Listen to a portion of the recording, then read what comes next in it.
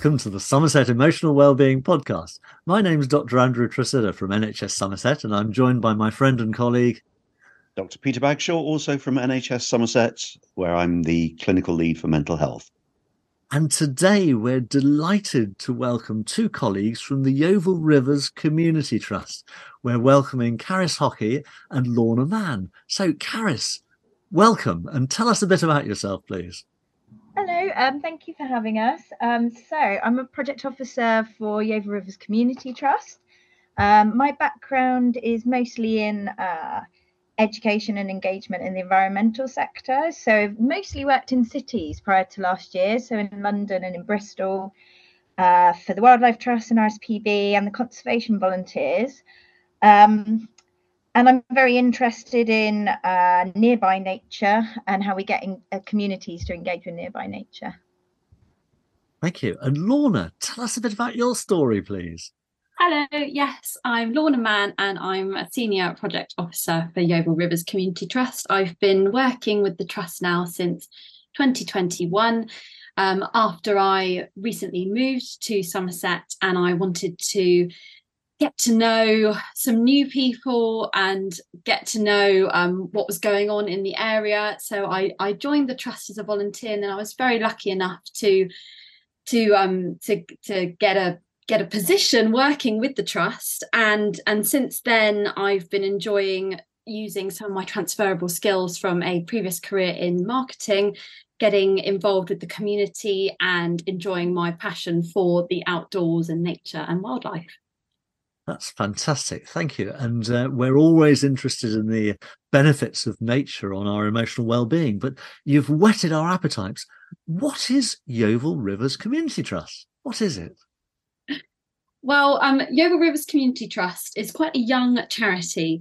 We started in 2018, set up by our chair, Lorne Thompson, and we now have quite a large number of projects taking place across Yeovil, the surrounding villages in South Somerset, and even over the border now into Dorset. So we've got community, our main community project, but then we've also got a number of other projects working in conservation. We've work in natural flood management, supporting communities with flooding, and also wildlife projects, for example, our waterfowl project, supporting habitat enhancement for waterfowl in Yeovil. Oh, interesting. And you mentioned something about the WWW, and we're not talking about the World Wide Web. What would your three W's be? No, so our Wellbeing, Wildlife and Water Community Project that launched in 2021, following some feedback that we started receiving at events and at primary schools, with a need for more education in water and aquatic habitats, coupled with an interest and a need for mental health and community support following the pandemic. And with that, we set up our programme. We were successful with some funding from the Lottery Awards for All grant. And since then, we've established a programme of community activities that welcome all individuals and groups across the local area, giving them the opportunity to connect with nature and to develop new skills and share an interest in climate issues, and also start to make a positive change in the community. But what we really want to emphasise is that they're fun, practical activities to get outdoors, enjoy nature, have a chat with us and other people taking part, and also sort of share interests in wildlife and conservation issues. Thank you, Lorna. And Caris, we often talk about the mental health benefits of nature and being out in nature on these podcasts. Is there something special about wildlife and water, do you think? Absolutely. I think that, for one, just being out in nature has such a calming effect, and a lot of people identify as water and the sound of water being a very calm thing. I know that, for instance, it's with the Wildlife Trust, when they were looking at the benefits for the NHS and the cost benefit of their projects, the benefit of it really helps people, particularly with like lower level mental health issues or people that are feeling socially isolated, get out and join up with people. And certainly I'd agree with that. We're lucky enough to have a tiny stream going through the garden, and just the sound of the water is somehow very, very restful.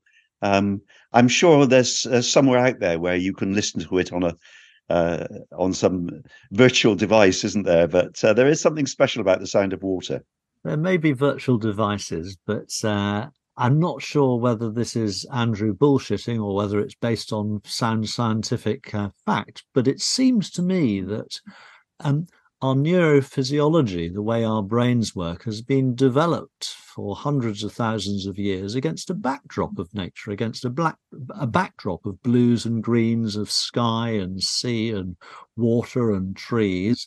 And so perhaps when we get outside, when we go outdoors, not just moving our muscles, but we're connecting deeply with something that resonates somewhere in our neurophysiology. Now, I don't know whether that's scientifically true or not. It could just be, as I suggested, a sort of a slight fantasy, to put a politer word on it. But what do you think? Because you're actually involved in this every day. I think it definitely does. I think that, we found, for instance, with our wildlife walks, that people, we've got a group of volunteers that come regularly and come to our activities that are thinking particularly about conservation activities, that are interested in doing obvious tasks that are perhaps habitat based, that they can see the benefit for nature. But I think with the wildlife walks that we run, people are coming because they want to be outside, and perhaps they don't have the confidence perhaps to go out on their own. A lot of the people are living alone that often come to us. And in fact, we're just starting a project to work with women over 50 to reduce social isolation. So within the framework of being outside in a group and feeling safe, people can go out, and you get such wonderful feedback from people. So just seeing how they react. And I know for myself, being outside for my job feels completely different to, I previously worked in post-production and in theatre, and it's a completely different vibe, having spent your day outdoors in the fresh air and amongst nature. Thank you, Karis. That's really good to hear. I think we'd all agree with that. And just to answer the point you made, Andrew, about whether you were making it up, our David, our producer, has kindly put in the chat here. Studies have shown that being close to water increases the likelihood of exercise, which contributes to the prevention of cardiovascular illnesses, obesity, and cancer. Living near the coast can have particular health benefits and is associated with more frequent use of water and physical activity. And I certainly remember reading somewhere that if you're in the country, your quality of life is something like 1 or 2 points over being in the city. But if you're by the coast, it's 10 points higher. So there does seem to be something very special about water, isn't there? What are your best experiences, Lorna? Oh, well, I mean, having grown up always enjoying a daily walk. I've always had dogs, so you've had to go on a dog walk every day. And where I grew up, there were lots of ponds, so I was always close to water. There was lots of waterfalls. It was very lovely, and it always, no matter what happened in the day, just having that walk just sort of stopped whatever was going on in your brain, and then you just go outside and enjoy it. And suddenly you're outside and you're thinking, oh, what was that bird? Oh, this is an interesting fungus. What's this? And it just sort of like gets you thinking. And then I would go home and research things and look things up, and sort of that's where sort of I think my interest in wildlife sort of stems from. And then more recently, living in Yeovil and being involved with Yeovil Rivers, just getting and working in watery environments is just so wonderful, and just sort of coupled with chatting to people about what's going on in the local area, making and enjoying having a positive impact, whether we're going out on one of our walks, maybe we're recording wildlife, or we're identifying different plant species, or maybe we're doing some practical habitat enhancement. I mean, this morning Caris was planting flag iris at a pond in Yeovil that we're helping to enhance. And it was really interesting because the water had actually reduced for the first time in all summer, actually.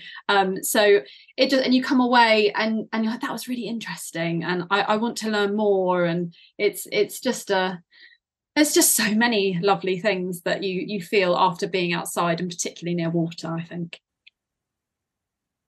And of course, in Somerset, we're particularly lucky, having lots of streams and rivers, and occasionally rather more water than we could wish for. But wherever people are listening to this podcast from, they're always close to somewhere that's water related. When I trained in Birmingham, it famously has more canals than Venice. So I was forever watching the ducks on the canals. What about you, Andrew? Well, I was just going to say more canals, but less gondolas. And just going to pick up what David's kindly put in the chat. Other areas related to well-being and the Rivers Trust, besides the benefit of blue spaces, include the benefits of exercise, volunteering, working outside, wildlife stewardship, seeing the fruits of labour, and enhancing our local environments. Why would we not want to? One thing that was interesting about this morning that made me think of it, because of Lorna's saying about planting this morning with a group of volunteers, is that some of the volunteers that were there had never been to that green space before. So it's within the sort of housing area they live, and they didn't even know it was there. So it's behind some hedges. And then another that has been volunteering for us for quite a while was really that change in the space since the last time she's been there, and having that link in with the seasonality.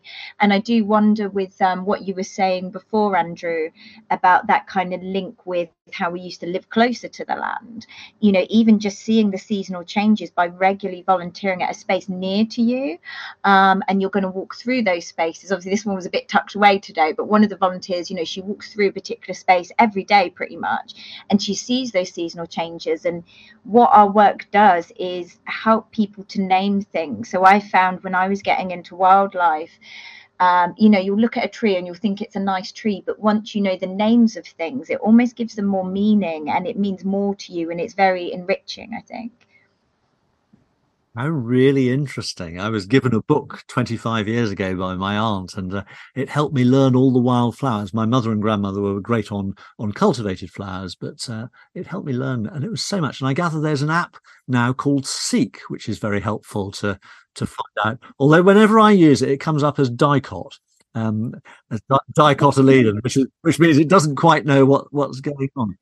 And have you got any favourite flowers, or any favourite places, or any favourite seasons?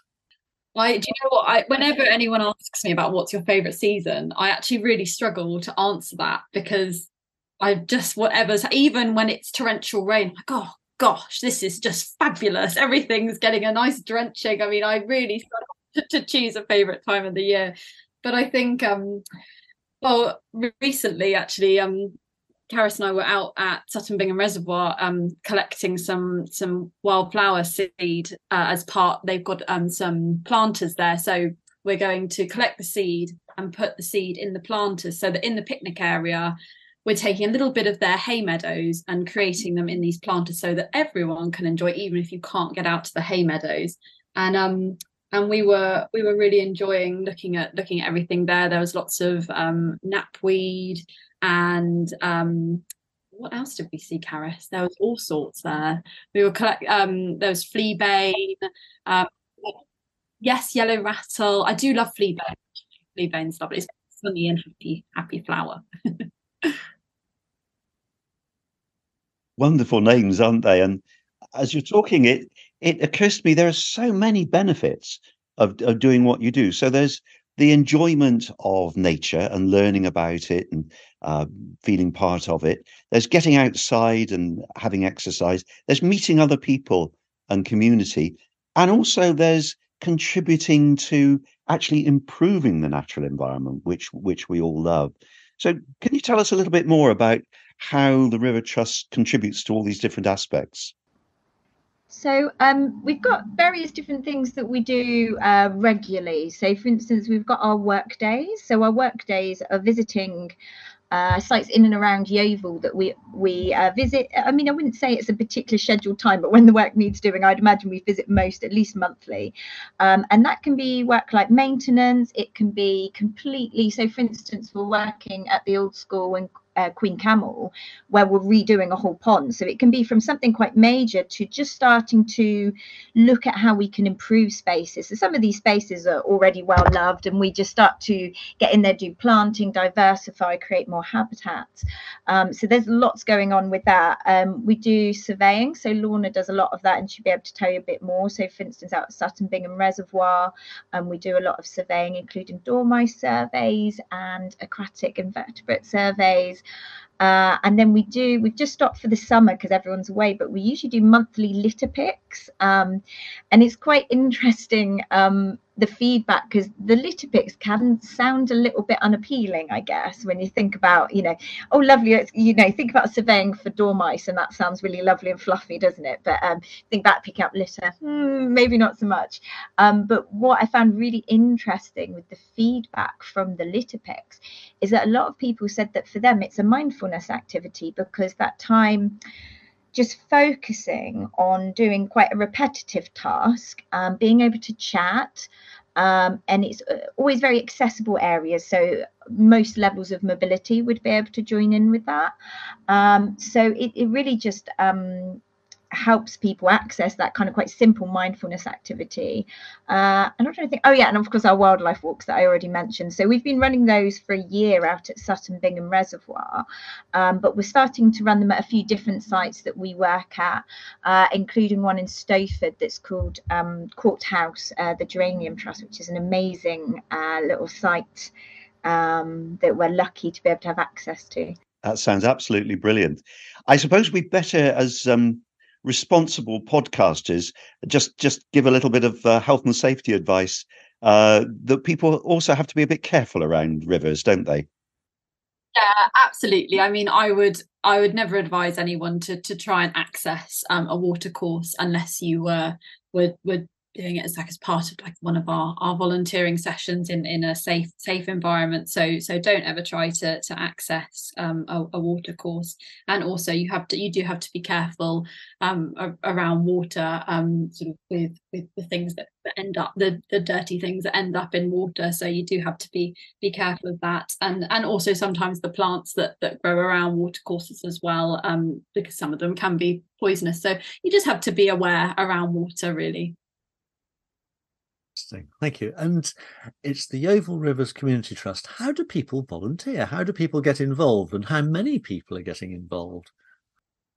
Yeah, we've since establishing, we've now got on our volunteer database, we've nearly got 100 people actually, and we send out a weekly newsletter just to keep all of our volunteers on our list informed of what's going on, and where do they email us, or we now have a few events that we pop on Eventbrite, so we either send them the link to that or to get in touch directly. But we're also on Facebook, so you can find us, Yeovil Rivers Community Trust, on there, and you can follow us and pop us a message or keep an eye on our events, or you can get in touch with us via our website, so that's www.yrct.org.uk. And I'm very disappointed you're not www.www, but we'll let that one go.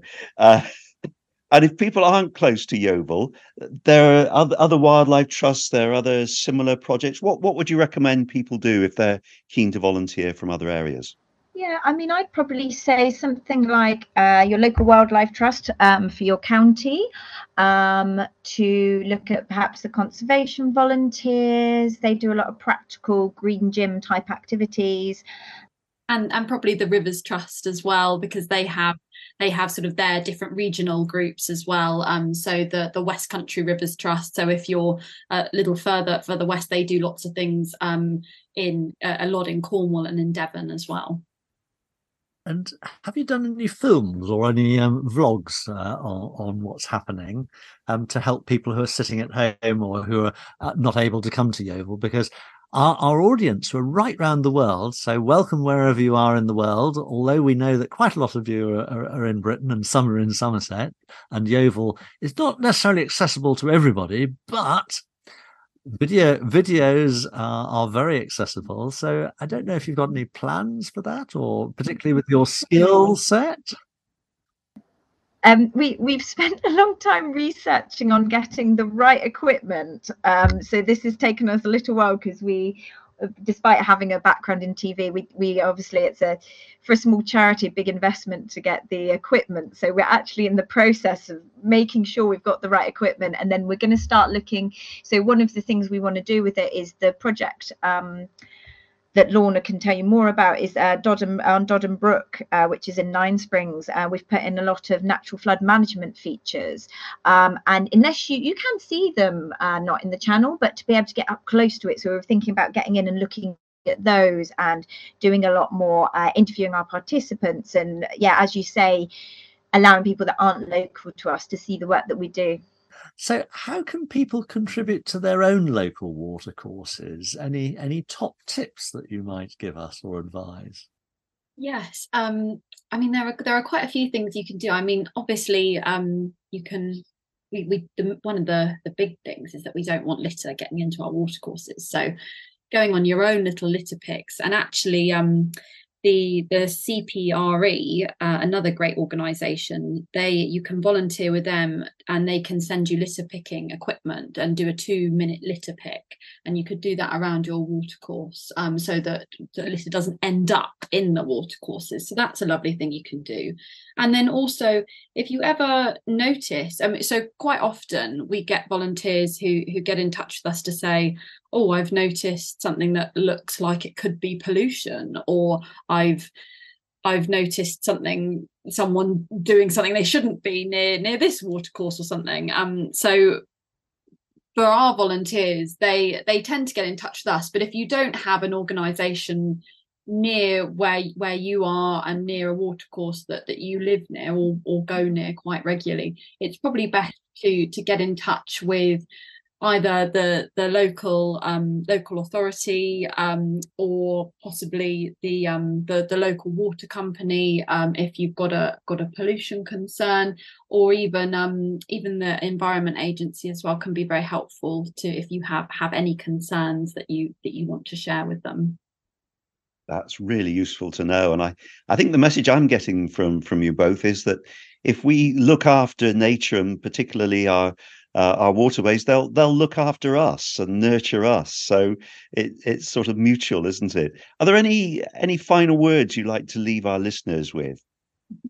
I would say it's just a lovely opportunity to go out. And I mean, even if you don't want to walk far, or you just need a moment just to go and relax, going and sitting by a water course or by a pond, it's just a lovely thing to do, to go and contemplate and just see what nature you can see. It's amazing when you sit for just 10 minutes, all the things that you start to notice, and it might even inspire you to start keeping a nature diary or something like that. So it's really simple. It can be something as simple as that. And then if you decide later on you would like to get involved with activities, and who knows, there might be a group. Well, if you're near Yeovil, do get in touch with us. But if you're in another area, there might be other local community groups that are doing other interesting things in your area. Thank you, Lorna. Caris, anything from yourself? Mostly just echoing what Lorna said, just to get outside and enjoy it. And even if you feel like you're not someone that will enjoy it, you'll probably find there's a place for you locally. Go and have a look around, see what's there, and explore and find that enjoyment and excitement in the outdoors. That's fantastic. Peter, anything from yourself? Any local tips of any ponds or anything that's happening near you? Well, I'm lucky in that I live by the sea, and so yes, the delights of paddleboarding and wild water swimming and so on. But I would say to people who don't have access due to disability or something like that, you can enjoy nature anywhere, and in the garden, I get unreasonably excited if little frogs hop out from under plants when I'm weeding. So just stop and look at whatever's around you, and it will give you pleasure. And as you said, Karis, it makes us mindful. It makes us in the moment and appreciating that we're all part of something bigger. What a lovely way to end our session, and what great wisdom to share. Thank you so much, Karis and Lorna, for joining us. Thank you, everybody, for listening. Thank you, Peter. Thank you, David, and go well. You've been listening to the Somerset Emotional Wellbeing Podcast. The show was hosted by our team of doctors, including Dr. Andrew Tresidder, Dr. Peter Bagshaw, and Dr. Sarah Coop. The show was produced by Rob Huns Music on behalf of the NHS Somerset Integrated Care Board.